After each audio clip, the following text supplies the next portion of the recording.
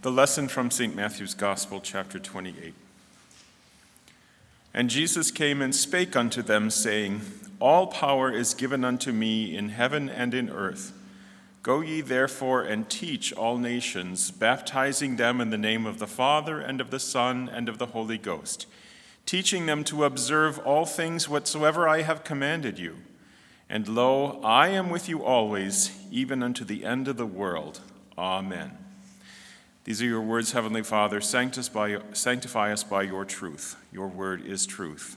Amen.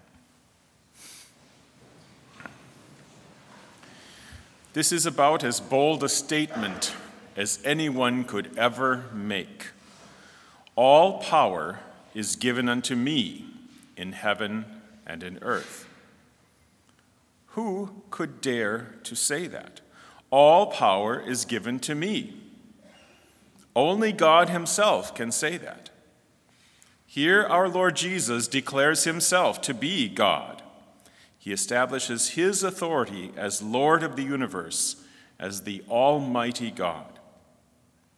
Then he immediately says to his disciples, Go ye therefore and teach all nations, baptizing them and teaching them.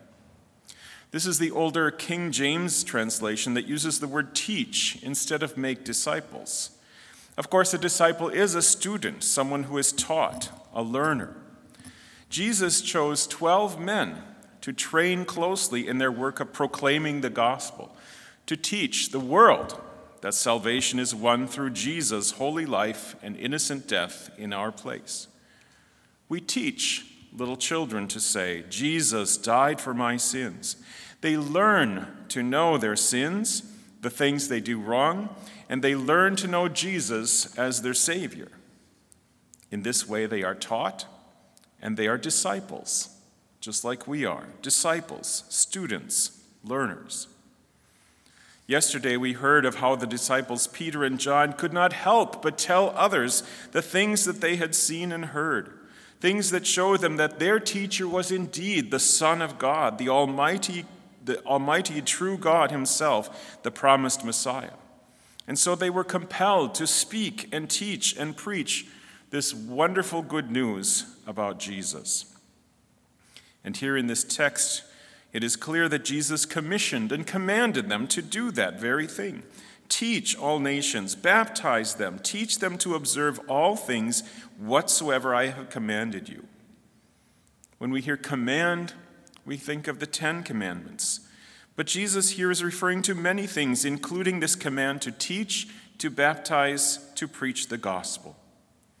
Instead of the word observe, many translations use the word obey all things that I have commanded you. This is certainly part of what it means, but it also means to keep and preserve, to observe them and hold to these things that Jesus commands. And Jesus commands the preaching of the gospel and administering the sacraments of baptism and the Lord's Supper. We keep and observe and obey these holy teachings because they come from Christ himself, and they are the essence of Christian teaching. This is the work of the Christian pastor. This command is fulfilled here in this chapel when the preacher points us to Jesus as the Savior of the world. When the preacher stands here and is speaking the teachings of Scripture, we are hearing not simply the voice of a man, but the voice of God. The words are God's, and the Holy Spirit comes to us with that word, to use it to sanctify us, to make us holy, to strengthen our faith, to forgive our sins, to comfort our sorrows, and to bring us to heaven. This is true not because of any human powers of persuasion or rhetoric, but because of Jesus' almighty power, because of Jesus' authority, his power in heaven and earth. All power is given unto me. That's not just a statement of rhetoric, but it is true and real. Through his powerful word, the Holy Spirit joins us to God himself, just as he did in our baptism when we were baptized in the name of the Father and of the Son and of the Holy Spirit. Now we are not just some insignificant, nameless person, one of those 7 or 8 billion alive on earth right now, but each one of us Each one of us, through this wondrous word and miraculous power of the means of grace, is a dear and precious child of God. St. John writes, "Behold, what manner of love the Father hath bestowed upon us, that we should be called sons of God." He uses the word sons to include all people, because sons were traditionally the heirs of the family. And so if we are called sons of God, children of God, we are heirs. Think of who else is called Son of God. We are made brothers with Jesus, the Son of God, and through him we inherit the kingdom of God. On the last day, Jesus will say to us, "Come, beloved of my Father, inherit the kingdom prepared for you from the foundation of the world. Behold, what manner of love the Father has bestowed upon us, that we should be called sons of God."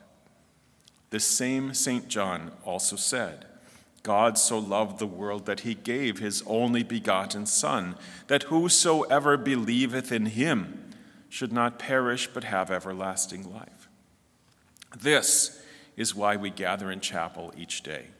We come to see our friends, we come to sing hymns, we come to praise God, we come to have a break from classes. Those are all fine and good things, but we come to hear this word of promise, to be forgiven of our sins, to be promised and assured that we are sons of God, children of God, that we are baptized and washed in the blood of the Lamb.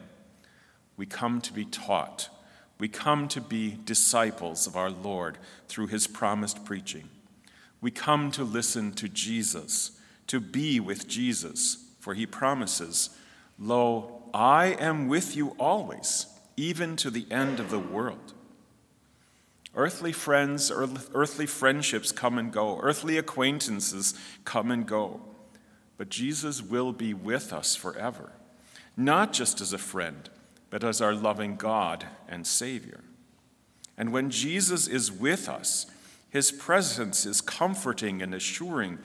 It is forgiving. In him we live and move and have our being. For we cannot live without God. We cannot breathe without God. God gives us life and breath and all that we have.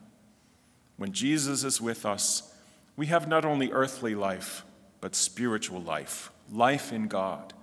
We are alive in God. We are alive in Jesus. We are alive for heaven. We are alive forever. Jesus has defeated death so that we may live forever. He can do this because he has all power in heaven and in earth. So come each day to hear Jesus, to be taught, to be a disciple and student of Jesus, to be forgiven, to be given eternal life through Jesus, who lived, died, and rose again for our salvation. He is with us always, even unto the end of the world. Amen. Glory be to the Father, and to the Son, and to the Holy Ghost, as it was in the beginning, is now, and ever shall be, forevermore. Amen.